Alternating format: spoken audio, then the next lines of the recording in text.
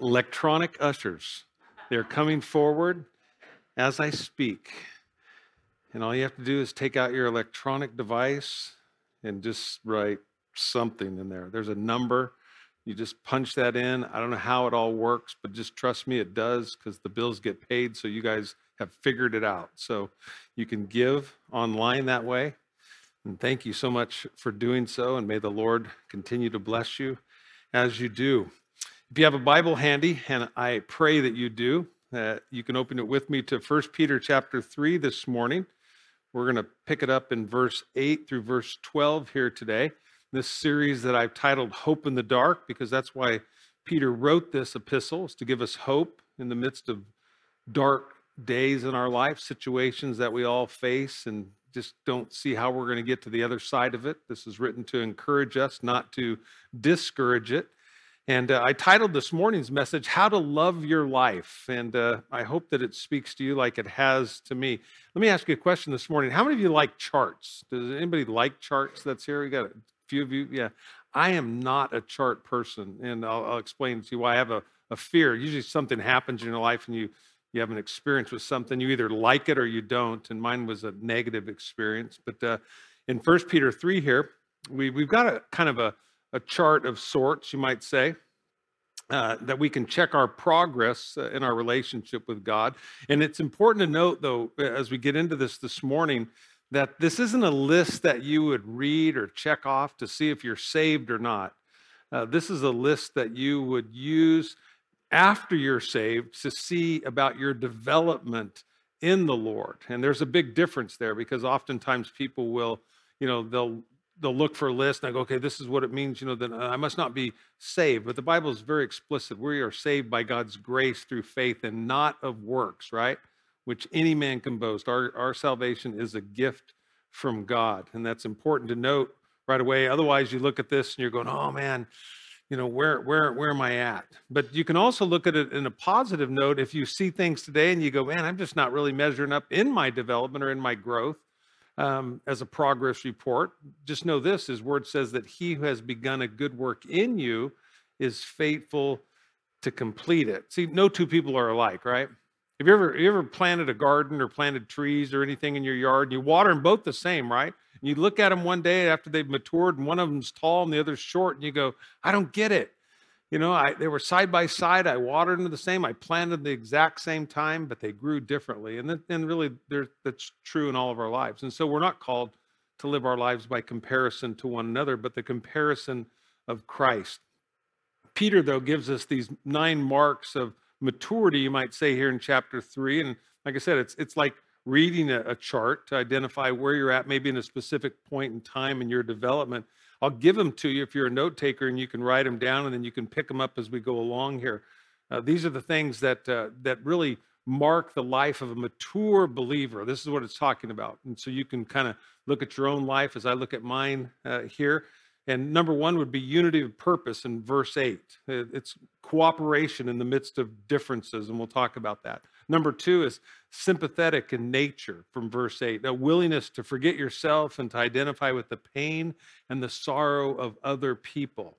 Number 3 is brotherly affection, also in verse 8. We love because, look around, we're family. That's why we love. Nothing more, nothing less.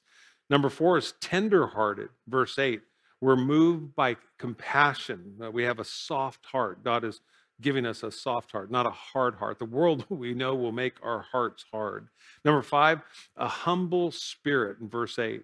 And that just means I'm dependent upon God, really, in the truest sense. It's a desire to serve and not be served.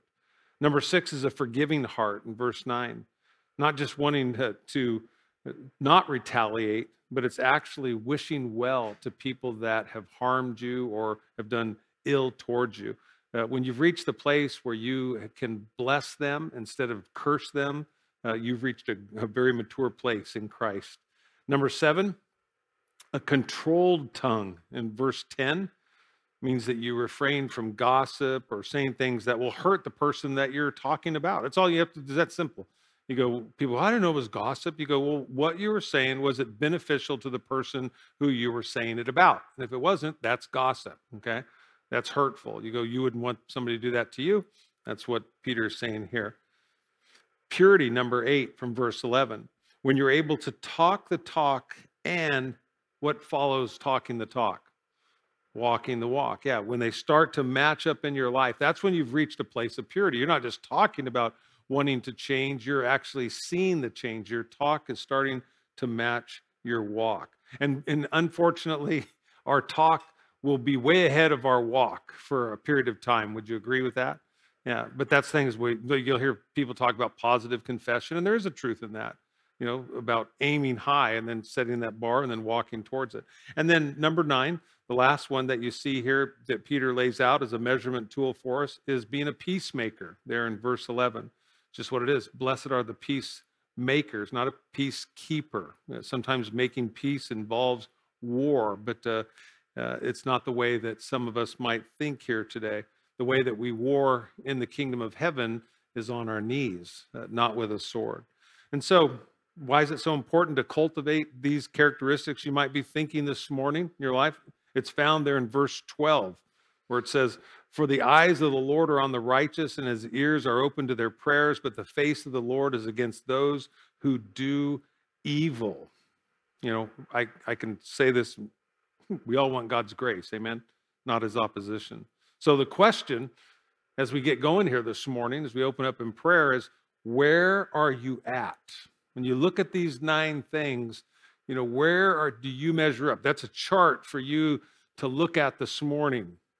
Those are the things from Scripture that God places before us. And he invites us, as Paul would remind us in 1 Corinthians 11, right? He says, before we receive communion, we're to examine ourselves to see if we actually are in the faith here. Now, Peter's not saying to examine ourselves to see if we're in the faith. What he's saying is these are the things that will become evident, like the fruit of God's Spirit in your life, once you're in the faith. This doesn't get you into the faith.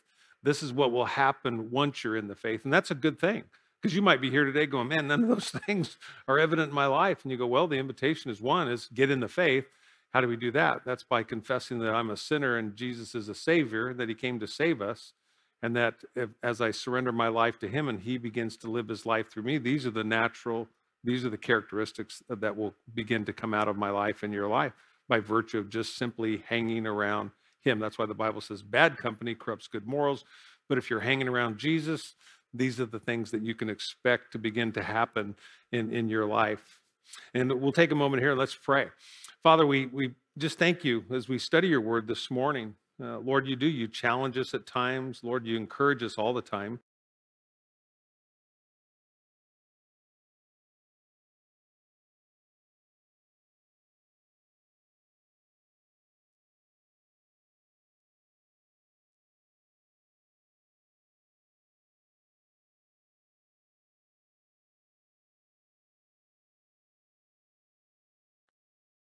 Changes us. And so thank you, Lord, for giving us Bibles. Thank you that we have a Bible that we can own. There's so many places in the world where you can't even own a Bible today, that it's illegal. We're seeing it even in our own country, trying to remove the Bible from schools and hospitals and hotel rooms, any place where Bibles have been, because the enemy of our soul knows, the adversary knows that the truth will know and the truth will set us free. And so I thank you for these that are here, these that are online today watching. Lord, may your word go forth in power. May it go forth in might. May it transform and change us. May we become everything, Lord, that you desire us to be. And so, Lord, we give our hearts to you afresh this morning and ask you, Lord, to do this work in us, we pray. In Jesus' name, amen. So I began this morning telling you that I don't particularly like charts, and there's a reason why. I was in college. I went to a Division I school as a punter. And when I got there, the coach got fired. And so they hired a new coach in the spring, and it was during spring training. And they had a new position coach, and I was a punter. And the coach brought us in. There was 4 of us, and he sat us down in his office, and he had these big 2x3 cards, and they had things written on them. And he took them out, and he taped them up to the chalkboard in his office. And one of them said high school, and the other said junior college, and the other said Division I, and then the last one said NFL. And it had all these listings. It said things like the 40-yard dash, what your time was, how much you could lift in a bench press, how much you could squat, how much you could do in a leg press, and then what your average, kick was, and then what your hang time was. And he had these all listed. And so he didn't know us and we didn't know him. So he introduced himself, and then he went around the room and he said, introduce yourself, tell me a little bit about yourself. And then I want you to look at these charts and I want you to tell me, where do you see yourself on this chart right now so I can gauge where you're at today? So everybody went. I was the last one that went. And I said, my name's Mike Ostheimer from Bakersfield, California. And looks like I'm packing my bags. And he goes, why is that? And I go, well, if I go by your little list charts here, he said, I go, I'm heading for the NFL. And he goes, oh, you think so? And I go, I didn't write the chart. I go, you did. And so I spent the next day showing him, based on his chart, that I was definitely headed for the NFL. And so as I shared with you before, I had a coach in high school that, he used an example of a bucket, and he had a bucket of water, and he said, you can make a lot of noise. And he stuck his hand there and he pulled it out. And he said, he goes, do you see the hole that's left there? And you'd look and there's no hole there. And he goes, exactly. And he goes, and that's the hole that you're going to leave with all your splashing around, that you make. And when we pull you out, he goes, there's not going to be a hole there. It'll fill itself up. And he goes, so my high school coach said, you can either be an asset on this team or you can be an asset on the bench.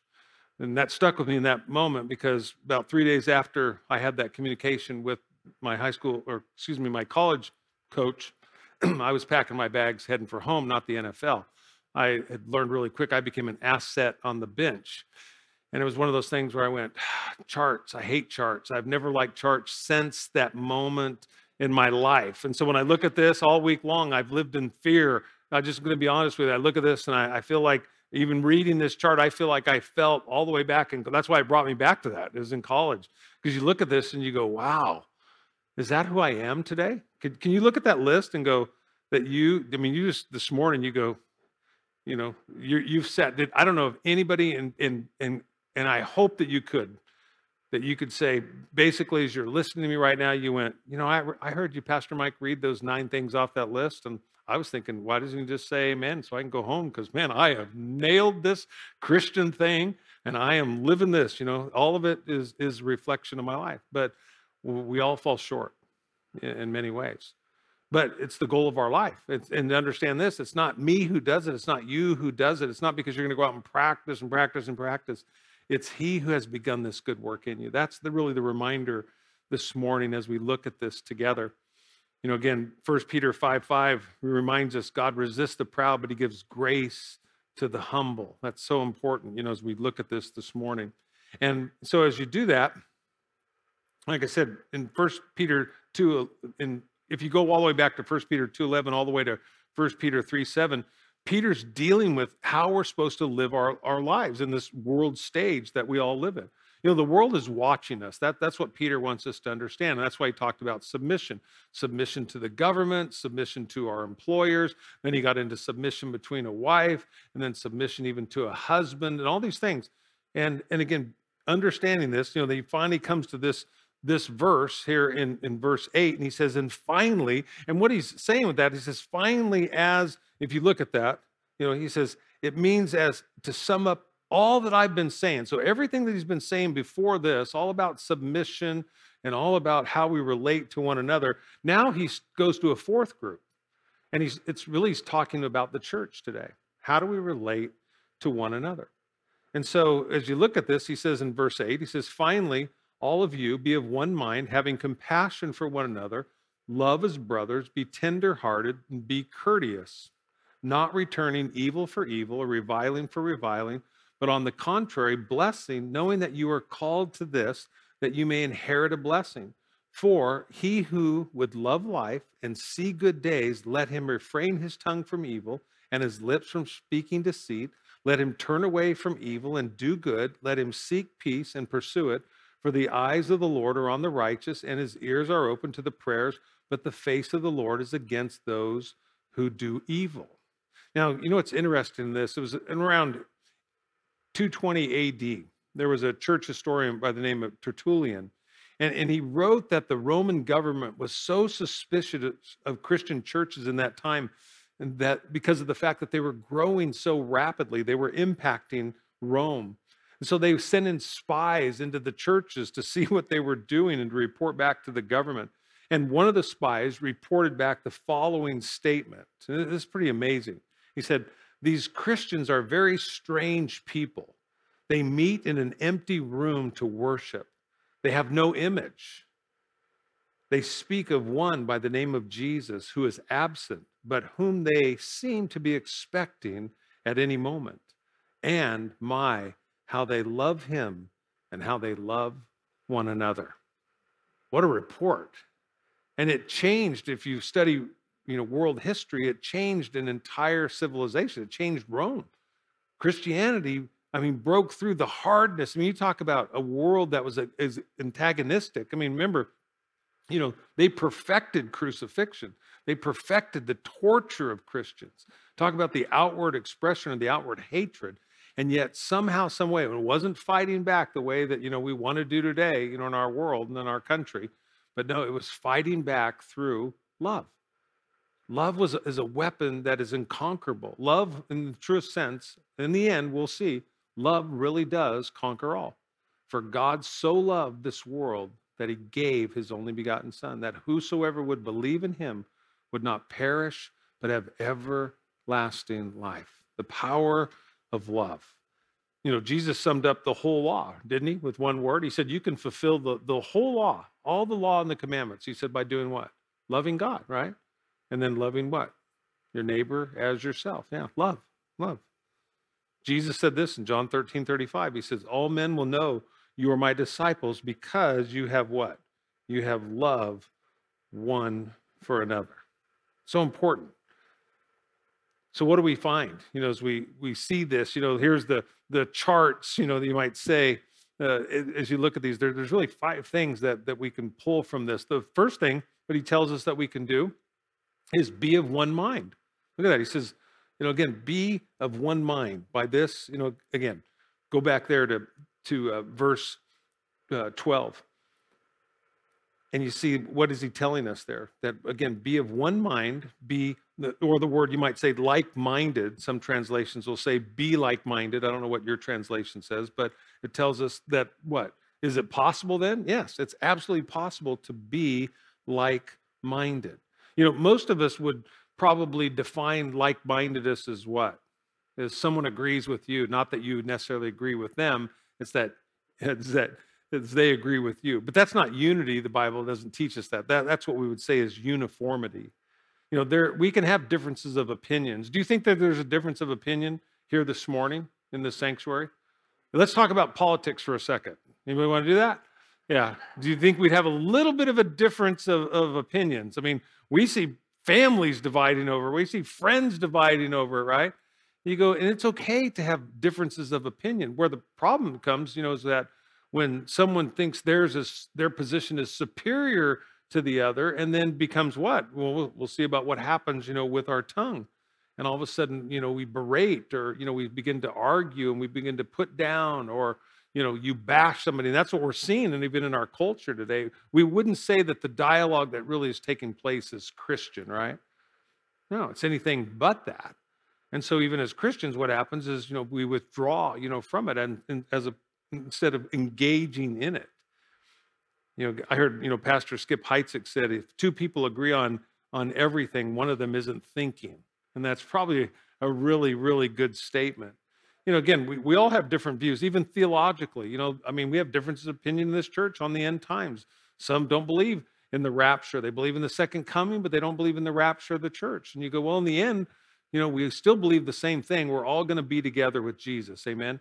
We still believe in the essentials, that it's, faith in God, the nature of God, the sacrifice of Christ upon the cross for our sins, the fact that we're sinners and we need a Savior. Those are the essential things, the hills, you could say, to die on.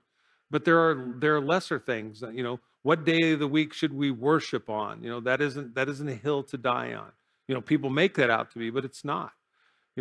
Things that we should eat, and what we should drink, and all these things, those can become hills to die on, but they're not for the Lord. But you can see what they do constantly in the body of Christ. They bring division where there's not love. And so, again, has the church always agreed? Go back, and just read your Bible. No. Like I said, the church is argued over things I just mentioned, Should meat be sacrificed to idols? Should we keep the Sabbath? Which widows should we care for and which widows should we not care for? I mean, there was debates over everything. Paul and Barnabas over John Mark, and should he go or should he not go? I mean, things that people might say are petty, but they're things that you and I face today. God doesn't hide it in the scripture. We are going to have disagreements. The apostles, they argued what? They argued over who was the greatest in the kingdom of God. Who got to sit next to Jesus? I mean, again, the same struggles that they had then are the same struggles that we have today. The human heart is wicked. It's deceitful, the Bible says, and above all things, who can know it? It's been well said that the church is a lot like Noah's Ark. Were it not for the flood on the outside, you sometimes couldn't stand the stench on the inside. And it really is true, But, God isn't calling us to think alike, but he is calling us to have one mind. He is calling us to unity and to have unanimity. Unanimity is that place when you go, you know what, I don't agree, but for the sake of unity, I'm going to go with it. And that takes a mature person because everybody has an opinion. I mean, you can't think of how many people have been wounded by other Christians who go, well, I don't agree with, what we do here, and I don't agree with what we do here, and I don't. It's like, what does your opinion matter? Because if you think about what you did in sharing your opinion, think about how many people that aren't in my life today because of someone else going, hey, this is my opinion on this, and we should do this, and this, and this, and this, and they're being used of the enemy to create division amongst the body of Christ. Well, what is the accuser of the brethren? That's the devil himself. He goes, we're not here to make accusation. You go, and if you do have a problem with somebody, Scripture is really clear on it. You do something in love. You go to that person. You go, we can never say it's love. You go, even if you said, well, what I said was true. Well, even if it was true, does it make it right to violate the Scripture for your own, whatever you might want to call it? I don't know, but it's a violation of God's word. Because it can't be done in love. And that's really the highest ideal when you think about the highest measurement of our maturity is always going to be love. Our love for the Lord and our love for one another. Jesus said you can fulfill all the law and the prophets in that one thing. And again, we make it more complex than we need to. The Apostle Paul gives us a great example in 1 Corinthians 12 about this diversity. I wrote about it this last week a couple times in devotionals. In 1 Corinthians chapter 12, verse 4 through 7, he says, there are diversities of gifts, but the same Spirit. There are differences of ministries, but the same Lord.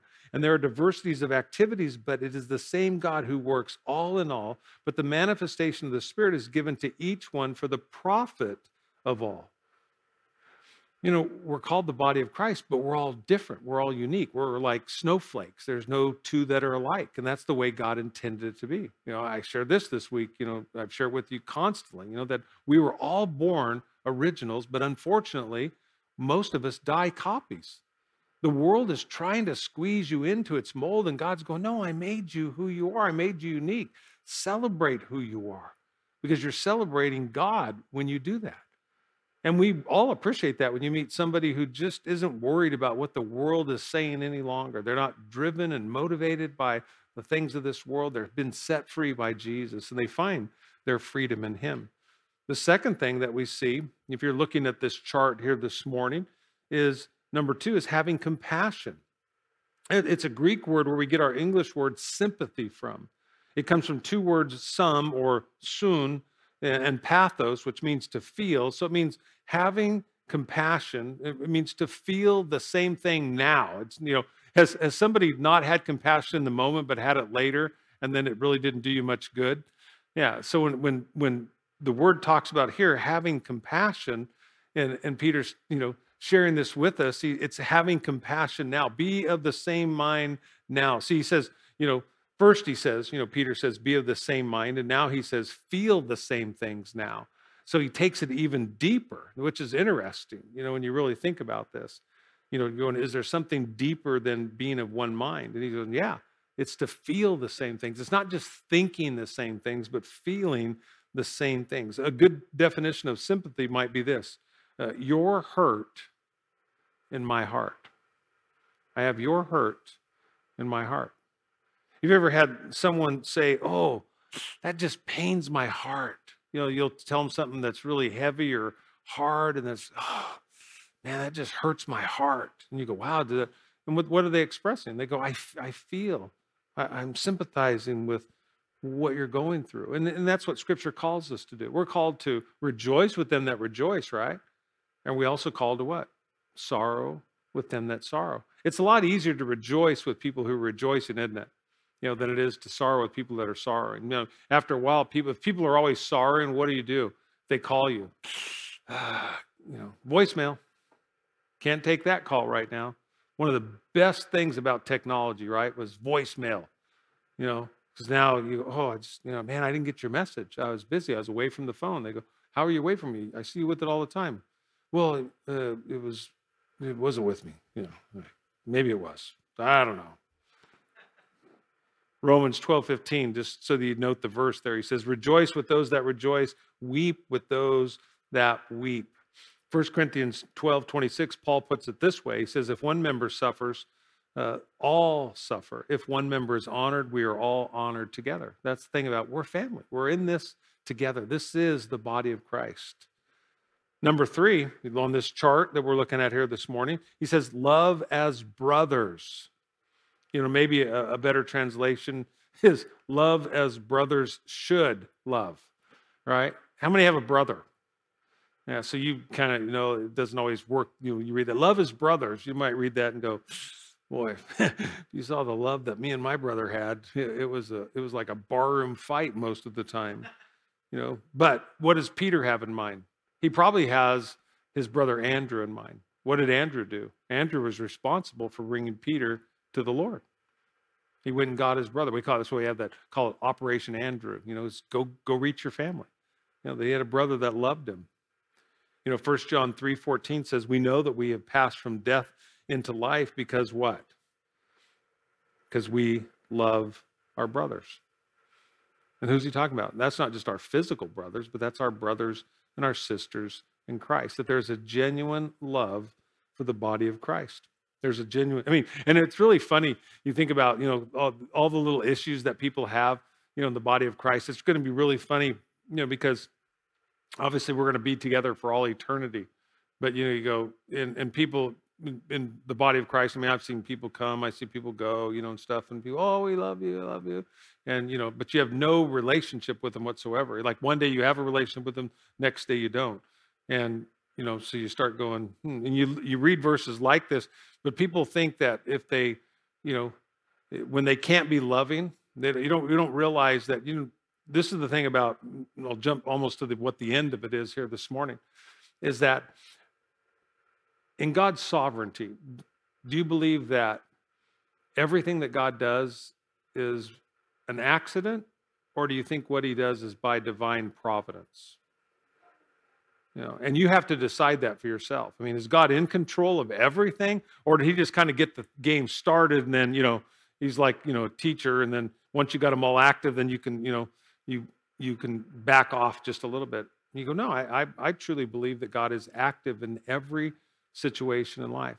So if that's the case, do you think that God is active in every relationship that's in your life? Is he using everything in your life to teach you something about him? Yeah. Is he have people in your life to try to get you to avoid life or to avoid them? Or you go, no, not really. You wouldn't, if you really think about it, you go, he's, it's iron sharpens iron. It says one man another, and so does he sharpen the countenance of his friend. That God is using people in our lives to do what? To sharpen us, to make us better. And again, that doesn't mean, and again, that's what Peter's not saying, so everybody should just think alike. But that's what we want, isn't it? But we just like being around people who are easy to be around. We do not like to be around people who are difficult to be around. We will avoid them like the plague. And yet you just don't see Jesus doing that. You don't see the apostles doing that. But something's happened in our society today where we've disengaged.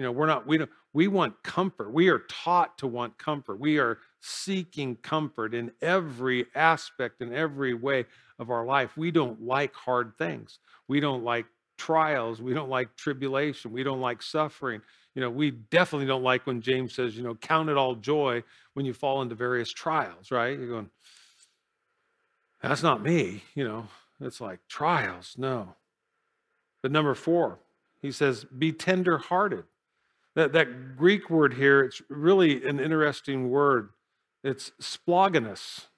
I like it, and the reason I understand this word is because I like it, because it means your guts or your intestines. So it's telling us, that you would love one another, that you'd be tender-hearted. You think about it, that you would care about people at the deepest level. That goes beyond, when people say, oh, I love you with all my heart. And that's not what he was saying there in Scripture. He was saying, I love you with all of my intestines. I just want you to know, honey, I'm going to tell my wife today when I get home, well, she's watching right now, and Lee, I just want you to know, honey, I love you with all my guts. I love you with my liver. I love you with my kidney. I love you with my esophagus. I mean, you just think, you go, that just sounds gross, doesn't it? You go, but so we just say heart, but to be tender-hearted, and what Peter is talking about here is when you're thinking about, people and thinking about being tender-hearted, we'll use that expression like, hey, go with your gut, right? You ever say that? You ever tell somebody that? Yeah, just go with your gut. What's your gut telling you? And if we do that, your gut's going, I don't know. Don't have the gift of gut interpretation. Is that a spiritual gift? I have no idea. But again, what is it saying? In other words, to be tenderhearted is to what? It means that you're deeply concerned about others. That you feel. Can you feel things in your gut? You go, absolutely. I do not like heights. Okay. If I get on heights, I feel it in my gut. I'm not going to go into all the explanation of what I feel, but I feel it in my entire. I can look at pictures from heights. I'll be on Instagram. Seriously, call me a wimp, whatever. I can be looking at a picture like someone yesterday was sitting on the edge of a cliff, right? And it was like 3,000 feet down, like to the thing. And I looked at it and I had to move. I had to change it. I don't like the feeling. I was like, I don't even. And it was just a picture. You put me there, I know I'd be dead because I just fall off. That's why I do not want to go there. But it's having that, from your gut, a really, really deep concern for other people. And, it was really interesting.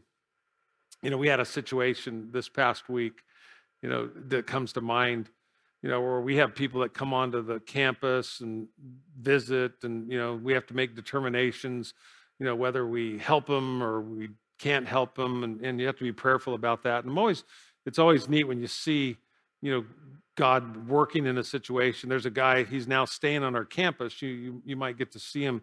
His name is Josh, and hopefully you get to hear his testimony here, in the future. And it just happened, we've all met him and we've all reached out to him. But one day, Mike Atkinson was having a conversation with him. When Mike left, he felt like the Lord wanted him to go back and spend time with Josh.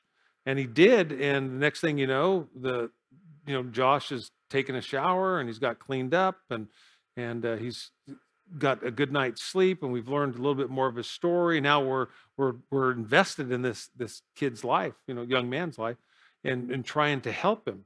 And that happens because people become tenderhearted, that you feel things for other people that, again, there's nothing in the sense that Josh could give us in return. This is like a one-way investment. And then you have, and again, it's just how the Lord works. Then we have a guy that, many of you guys know, George, and George, has been in and out of prison for just numerous things, for the most part, just because really our system is trying to protect him. He's a kid that deals with really deep schizophrenia.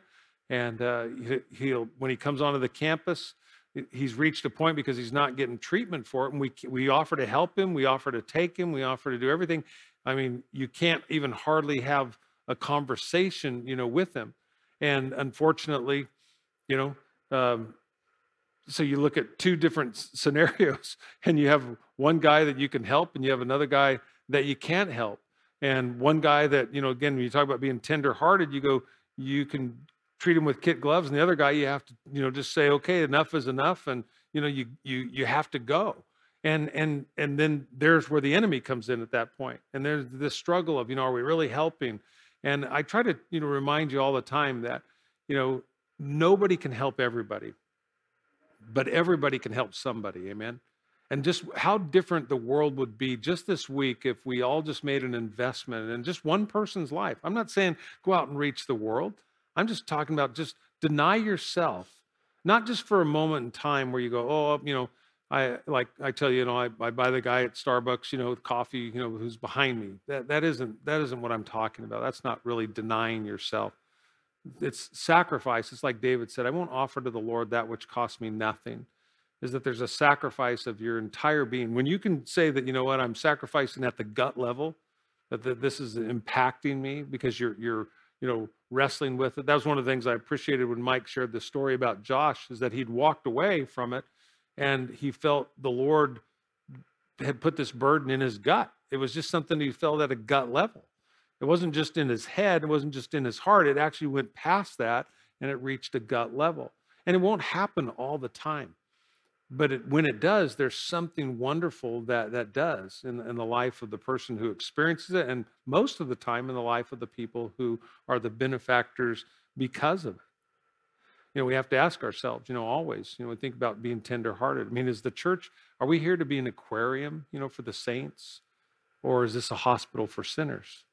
And you know what? If we're honest, most of us like it to be an aquarium for the saints. We like to come and we meet the same exact people that we meet every week. We greet the same people that we greet every week. We sit basically in the same place and then we leave. And we have no interaction with God whatsoever through people. And that's really sad for us because, here's Jesus going, when did you see me? And when did you, because they were asking the Lord, Lord, when did we minister to you? And he said, as you've done unto the least of these, you've done it unto me. And they said, well, Lord, when did we see? And he said, when I was, hungry and you gave me food. Our Together We Can ministry gives us that opportunity to minister to people who are hungry or just people that come onto our campus. When was I thirsty and you gave me drink? When was I naked and you gave me clothes? When was I imprisoned? And Jesus said, as you've done unto the least of these. I mean, to think he said, you've done it to me. See, we get this thing as, I'm doing this for the Lord. No, he's going, no. If you think that, you missed it. He goes, no, I'm saying when you do it for the least of these, you're doing it to me. Because that's exactly how it was when Jesus walked this earth. Remember, he wasn't the best looking guy on campus. He was somebody that people would have just walked past. They wouldn't even have given a second look to. That's what made his sacrifice so amazing. And for people to follow him, because there was nothing to him in that regard other than what? His love. Love. Because he is love. Because God is love. Number 5, this final one, when you look at this chart here this morning, is be courteous. Or better put, be humble-minded. Be humble-minded. I always give you a text. It's not in the notes, but if you're a note taker, just go back and read, Philippians 2. That's always a great text, being humble-minded, because it gives you a picture of what Jesus did on the cross for us. F.B. Meyer, in his commentary, wrote this. He says, I used to think that God's gifts were on shelves, one above the other, and the taller you grow in Christian grace, the more easily you can take them. He says, I have now come to realize that God's gifts are on shelves, one below the other, and it's not a matter of growing taller, but of stooping lower. Boy, that's so good. Stooping is being humble-minded. It's preferring others over ourselves. And if you thought, verse 8 was tough, I mean, Peter was speaking really in our relationship with other believers. Then you jump to verse 9, and he talks about, really our love, those that they could be, fellow believers that, that have become an enemy. But really, these are probably people on the outside. And yet, it doesn't make any difference to God. See, liking somebody is a choice that you get to make. A friendship is a choice that you get to choose who your friends are. But loving people is not a choice. Loving people, all people, is not an option with God. And that's so important that we get that. You ever heard the expression, kill them with kindness? I use that expression weekly with people. I'll be counseling with people and they're going, Pastor Mike, what do I do in this situation? This person's doing this. I go, kill them with kindness. Kill them with kindness. That's all I have to remind them. And because we've had so much dialogue about these situations, they go, okay, I get it. Kill them with kindness. That's the only way that works. Because now here's where you talk about a chart and really seeing where we as the church and many today, we're missing the mark. Look at verse 9. It says, not returning evil for evil or reviling for reviling, but on the contrary, blessing, knowing that you were called to this, that you may inherit a blessing. You remember in the Garden of Eden, like I said, the Garden of Gethsemane, wrong garden. Garden of Gethsemane, where Jesus was being arrested the night of his betrayal, and Peter was there, and the servant of the high priest came, and Peter whacked off his ear with a sword. Thank God that he was a fisherman and not a swordsman. Otherwise, we'd have had a whole different scenario. It would have been a better miracle, I could tell you that, because Jesus would have healed the guy. Can you imagine taking his head off and then Jesus going, oh, and then putting it back? That would have been cool. But it was just an ear. That's all that it was on there. I know it's just a visual though, but it's a guy thing, but what does Jesus do? He heals the guy. And what is he telling Peter? He says, Peter, he says, that's not how we fight. My followers aren't swordsmen, okay?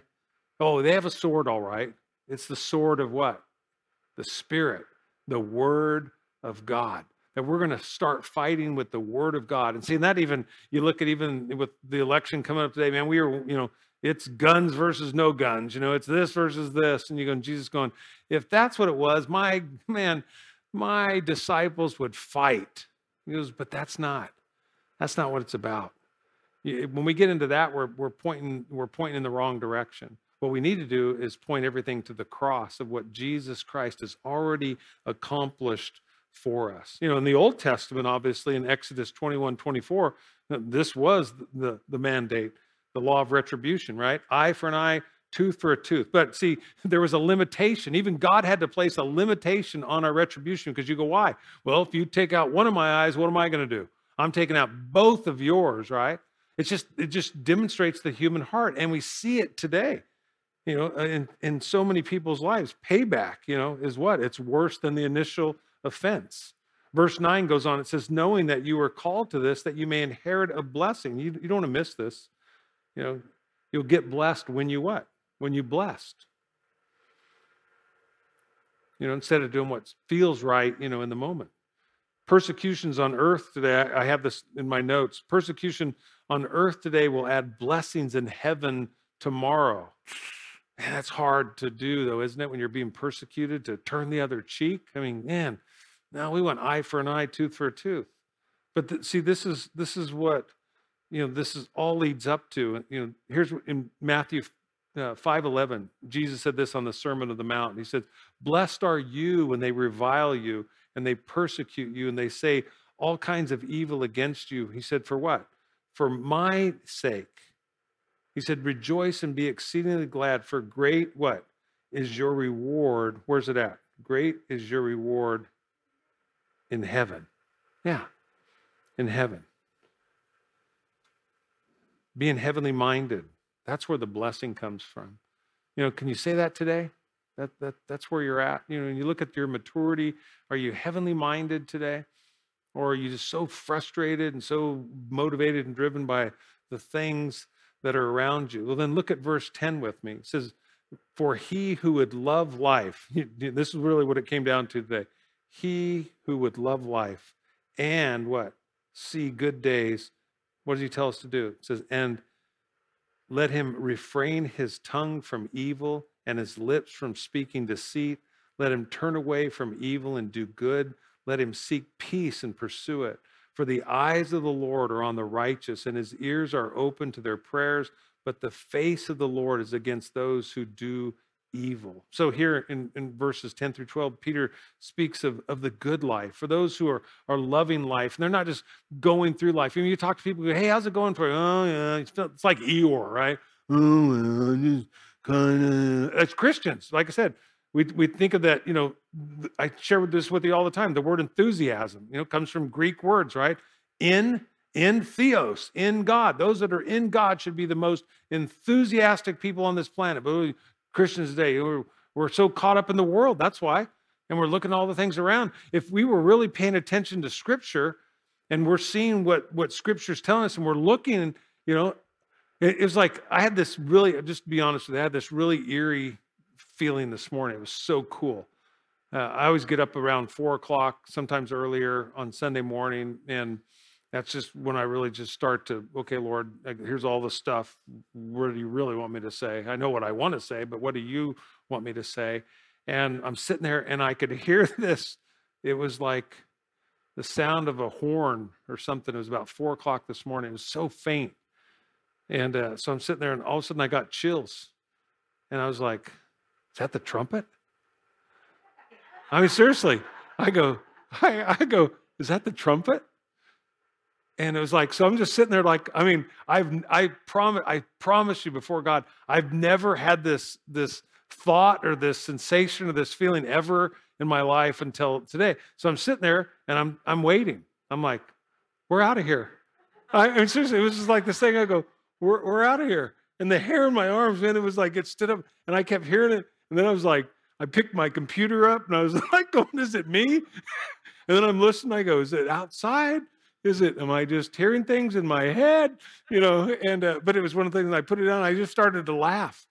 But it was a joy of going, it was like, because in my own heart, I've gone, I'm looking for that. I'm living with this expectation. Jesus is going to come and rescue me. I need to be rescued. I hope you feel you need to be rescued, because I'm looking around at the world today and I don't think it's going to fix itself. I don't think it's going to matter who's in the White House. Really, it's like I said, the answer and the solution is in God's house. Amen.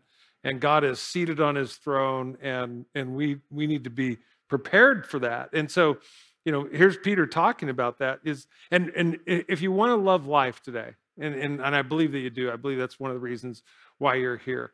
If you really want to love life, it's no secret, in this, is you got to believe that God's in control. If you believe God's in control, that's 99.9. That's why, from a hermeneutical standpoint, studying the Bible, it's like they'll tell us, in Bible college, and if you can believe Genesis 1:1, you're good to go for the rest of the Bible. If you can believe in the beginning God, and you go, and you don't have to go and question everything, you go, I accept and I believe and I trust God is God and he's in control. You go, you're going to do really well from that point on. It's when people get all sideways from there and are trying to disprove, in the sense, the existence of God, or, what was there before God and how did that all come about? You go, but just trusting and believing God. You believe that God's in control. Can you say that with me this morning? God is in control. God is in control. And that's what we need to be reminding each other of. See, you can do this for a husband, for a wife, and maybe at first they'll not appreciate it, but in their heart of hearts, they'll know it. When they start to just spin off and complain about everything and gossip about everything and gripe about everything, you just go, hey, wait a second. Wait. And they go, what? And you go, say it with me. God is in control. And they'll go, oh, shut up. Because why? Because they know that's true. God is in control. And if God's in control, then should we be all worried about everything that's going on around us? Should we be fretting everything and fighting and arguing about it? No, all these other things can come into practice. And so Peter here uses this word for, and then he goes on. Why? And he quotes Psalm 34 in the Old Testament. And you can study that for yourself, but it's really neat. I just want to end with this here this morning. Flip with me, if you would, to Psalm 34 here. So Peter, this must mean something to him, because he quotes it 3 times right here in this text. He's telling, his audience, here, the reason that we do anything is because God says so in his word. So you and I, as we look at our lives and the things that we do, that we can go, I'm just doing what I'm doing because God says to do that in his word. And if you're doing that, then you go, man, you're going to feel good. You're going to love life. You go, why? And you go, because I'm doing what God says to do in his word. If you're not loving life today, it's really simple. You're not doing what God says to do in his word. God is not a killjoy. God is a blessing God. That's what he wants to do. He wants to bless our lives. So you are the answer to your own question, with regard to, am I loving life today? And you go, and the question is, am I loving God? If you're loving God and you're obeying his word, I mean, I have a feeling for God, but no, you love him all the way down in your gut. He's got all the way to your intestines, your kidney and your liver, kidneys. People probably, Pastor Michael, only have one kidney? No, two. Kidneys, liver. Look at this in verse 11 of Psalm 34. He says, come, you children, listen to me. He says, I will teach you the fear of the Lord. Like I said, even though David's got all kinds of trouble on his hands, he's fleeing from Saul. He ended up there with Abimelech, and down there in Gath. It was. You think about here he is, acting like he's a crazy man. Spittle's running down his face, and he's scratching at the door of the city gate. And finally, Abimelech's, I got enough crazy people here. I don't need another one. David, get out of here. And it's kind of an embarrassing moment in his life. And he's hiding in a cave from Saul. But he starts the Psalm 34, with, I will bless the Lord at all times, and his praise shall continually be in my mouth. And you go, wow, you would have thought he was sitting on the, like that song, sitting in the morning sun, sitting on the dock of the bay, like he was, life was easy. But this was probably one of the most difficult moments in his life. And yet he's going, I will bless the Lord at all times. And so as you look at that, down in the chapter there, so he says, come and I will teach you to fear. He says, who is the man who desires life and loves many days, that he may see good? Keep your tongue from evil and your lips from speaking deceit. And here's what Peter's quoting there in 1 Peter 3:10. He says, do you want to love life? Peter says, do this. Keep your tongue from evil. So when hard times come, what do you need to do? It isn't usually in hard times when our tongue gets, a little bit off. It's not when things are going good. It's when things are hard, or we're upset, or we're angry about something. Why me? Why this? Why now? And then next thing you know, blah, And keep your lips from speaking deceit. What is that? Murmuring, complaining. Again, because what are we doing? We're murmuring and complaining. In the true sense, we're speaking against God. I mean, think about this. Listen to what I just said. When you murmur, when you complain, you're speaking against God. Because why? Well, what did we just agree on? Who's in control? God. So is God allowing that situation in your life? You go, yes. And he's doing it for what reason? I don't know. You don't know. That's why we need faith. Amen. All things work together for good. All things work together for good. Hit my ruby red slippers together. It's like, are you sure? Yes. All things work together for good to them that love God and are called according to his purpose. Keep your lips from speaking deceit. Not trying to manipulate the situation to make it easier. Verse 14 says, depart from evil and do good. Seek peace and pursue it. Turn your back on evil is what Peter says. What do we do? When you think about when people do evil things, a lot of times the excuse will be this, just like what's happening right now with COVID-19, right? People are going, oh, well, they're suffering. So they were suffering. And so that's why they're rioting, because they're suffering. So because they're suffering, that gives them a right to become lawless, right? And yet for some people, that's what the world does. So you go, oh, I get it. But the Bible tells us, no, we're to do what? We are not to go down that road. It says, depart from evil and do good, seek peace and pursue it. Man, just think if we could live by that as a country today, if that was our motto. In other words, you know what Peter's saying? You want a miserable life? If you want to be miserable, here is the formula for misery. Compromise. Compromise. Compromise the word of God in your life. And guess what? You'll become miserable in no time at all.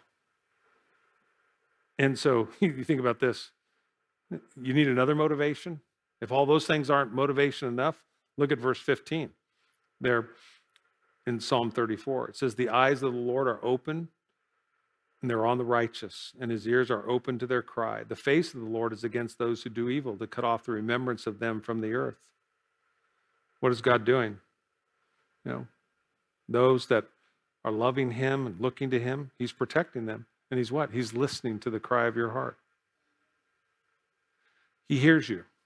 Matter of fact, the scripture says that he bottles up every tear, even in the midst of your pain and your hurt and your sorrow. For the eyes of the Lord are on the righteous, and his ears are open to their prayers. And then here's the big but. But. Don't you hate that? You ever get called into your boss's office? Hey, I just want to tell you, hey, how's it going? And I just want to tell you today, but, and then you go, as soon as you hear but, that pretty much says what? That erases everything that just was said. And you're going, oh, I'm going to get it. He says, but the face of the Lord is against those who do evil. So do you have to worry about people that are doing evil? Is that your job or my job? No. Whose job is it? God's. Do you think he has good records? Yeah. Do you think he forgets? No. Thank God he chooses not to remember, though. Amen. So we can confess our sin to him, and he's faithful and just to forgive us our sin and to cleanse us from all unrighteousness. And as far as the east is from the west, he forgives our sin and he remembers them no more. But that's not because he forgets. He chooses. That's what love does. Love chooses to not remember the wrong. It says in verse 17, the righteous cry out and the Lord hears them and delivers them out of all their troubles. The Lord is near to those who have a broken heart and saves such as a contrite spirit. You think about that. You ever gone through a hard time and you wondered, where's God? Where's God in all this? Remember Mary on the first Easter? She went to the tomb. It was empty. She was sorrowful. She realized Jesus wasn't there. In her heart, it was broken. And then she hears a voice, which she thinks is the gardener. And he says, what seekest thou? And she thought, like I said, it was the gardener. She said, they took away my Lord, and I don't know where they've laid him. And then he said, Mary. And it was the way he said it that she understood. And in that moment, it was Jesus. What seems like the worst moment of your life, I just want you to understand and know, God is right there. He made a promise to us that he would never leave us and that he would never forsake us. See, it all comes back. You want to have a good life, you want to enjoy life, is realize God's in control, that he's always there. Because it's when we lose sight of the fact that he's there, that's when we become covetous. That's when we begin to want what we don't have. Because when you realize, that old expression, and it's so true, I didn't realize Jesus was all I needed until Jesus was all I had. And Peter's reminding the church that then, and I want to remind you today, whatever COVID is doing to our country, and it's devastating it in many ways, not just loss of life and health, but business. And you look at church life. I mean, this is what happens. We're being ravaged, by this. And you go, but is God still faithful? And you go, amen. All these things he told us would happen before. And he said they're like birth pangs. We don't have to panic. We don't have to live in fear. But what we need to do is come back to his word. Set our affections where? On the things up above and not on the things of the earth.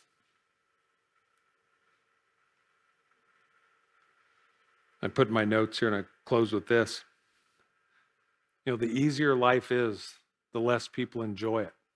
Think about that. The easier life is, the less people enjoy it. I want you to think about that this week.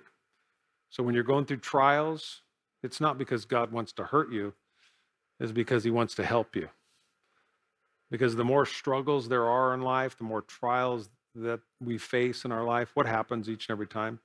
I don't cry out to the world, I cry out to God. And can crying out to God ever be a bad thing in the life of a believer? And you go, no. And you go, but I lose sight of it. I say, why me? Why now? Why this? And God is working in all those things, not to harm us, but because he has a future and a hope for us. Amen? Amen. Let's stand, we'll pray. Father, we thank you for your word. And Lord, this morning as we close, we just, Lord, thank you so much for being so faithful to us. And Lord, as we look at these lists and these charts here in Scripture, I pray that they would encourage us and not discourage us. That, Lord, it would be, in a sense, an opportunity for us to look within our heart and see where we're at with you. And Lord, if we don't know you today as Savior and Lord, that God, these things would be characteristics that we would want in our lives. And Lord, to have those, we know that it only can be possible because of a relationship with you. And Lord, wherever we're at today, we can open our heart to you and we can say, Jesus, come into my life and save me from my sins. Be my Savior. Be the Lord of my life. And Lord, fill me with your Spirit, that these characteristics could be worked in me. Because, Lord, I want to love life. But, Lord, I've been looking at this world as the source of my joy and my happiness. And, Lord, it's let me down. But, Lord, thank you that you've never let me down. Thank you that you're using all these things to teach me that this earth is not my home. It's why Peter was talking to them as pilgrims, that sojourners, people who were passing through. And Lord, may we each recognize that today. That God, this isn't our home, and we can set up our affections, our treasures in heaven where neither moth can destroy and thieves can't break in and steal. That it's safely there in advance. And so, Lord, that's what we choose today, Lord.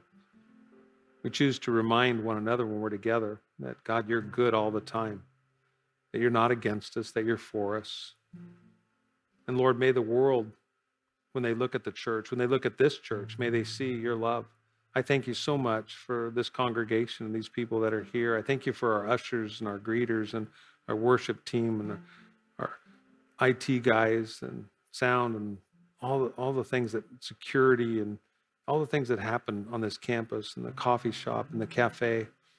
Just opportunities for us to love people in your name. May we not be so caught up in ourselves and just our own friendships that we don't remember on a week-to-week basis that, Lord, this is supposed to be a hospital for hurting people. And God, you want to work in and through us to minister your love to them. But Lord, we confess, Lord, without you, we can't do it. Lord, it's easy to become bitter. It's easy to become angry and frustrated. All we have to do is get out in the world. But yet that's where you want us to be, because you said, with you, all things are possible. And so, Lord, we ask right now that you fill us up with your Spirit, Lord. That, Lord, the things that we speak to this week, the things that we touch, the things that radiate from our life would be a reflection of you. For your glory, Lord, we pray these things in the wonderful name of Jesus. We all agreed saying amen, amen, amen. We'll send you out with song today. And again, thank you for being here on this Sunday morning. May the Lord bless you as you go. And if you need prayer, we'll be right up here and we'd love to pray with you. But love on each other as you go and have a wonderful, wonderful day in Jesus.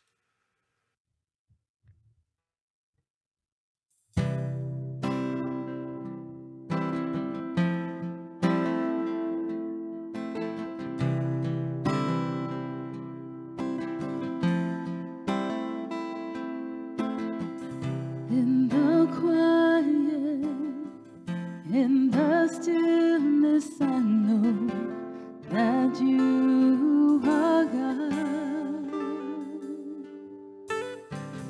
In the secret of your presence, I know there I am restored. When you call, I won't refuse. Each new day again I'll choose.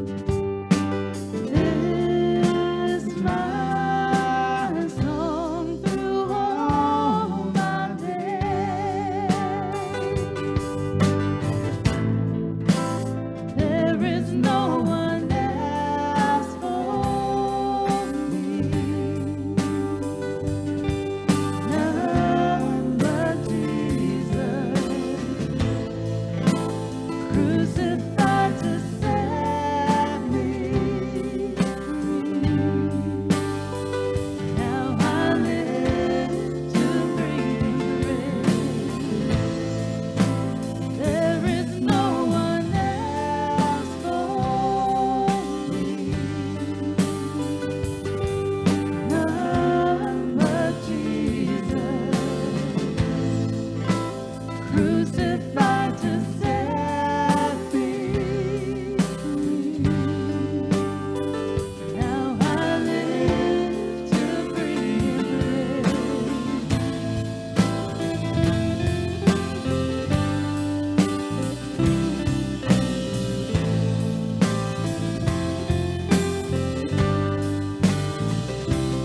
I am yours and you are mine.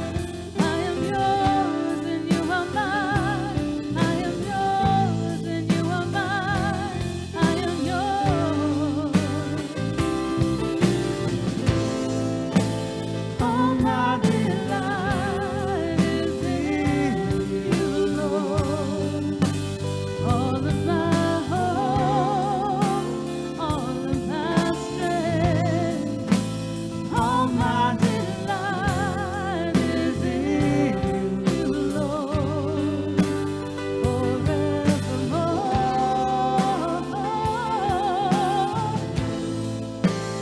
All my delight is in you, Lord.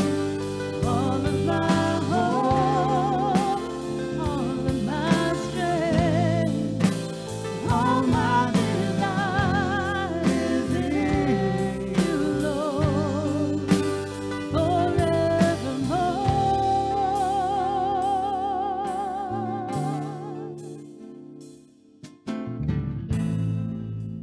There is no one else for me, none but Jesus, crucified to set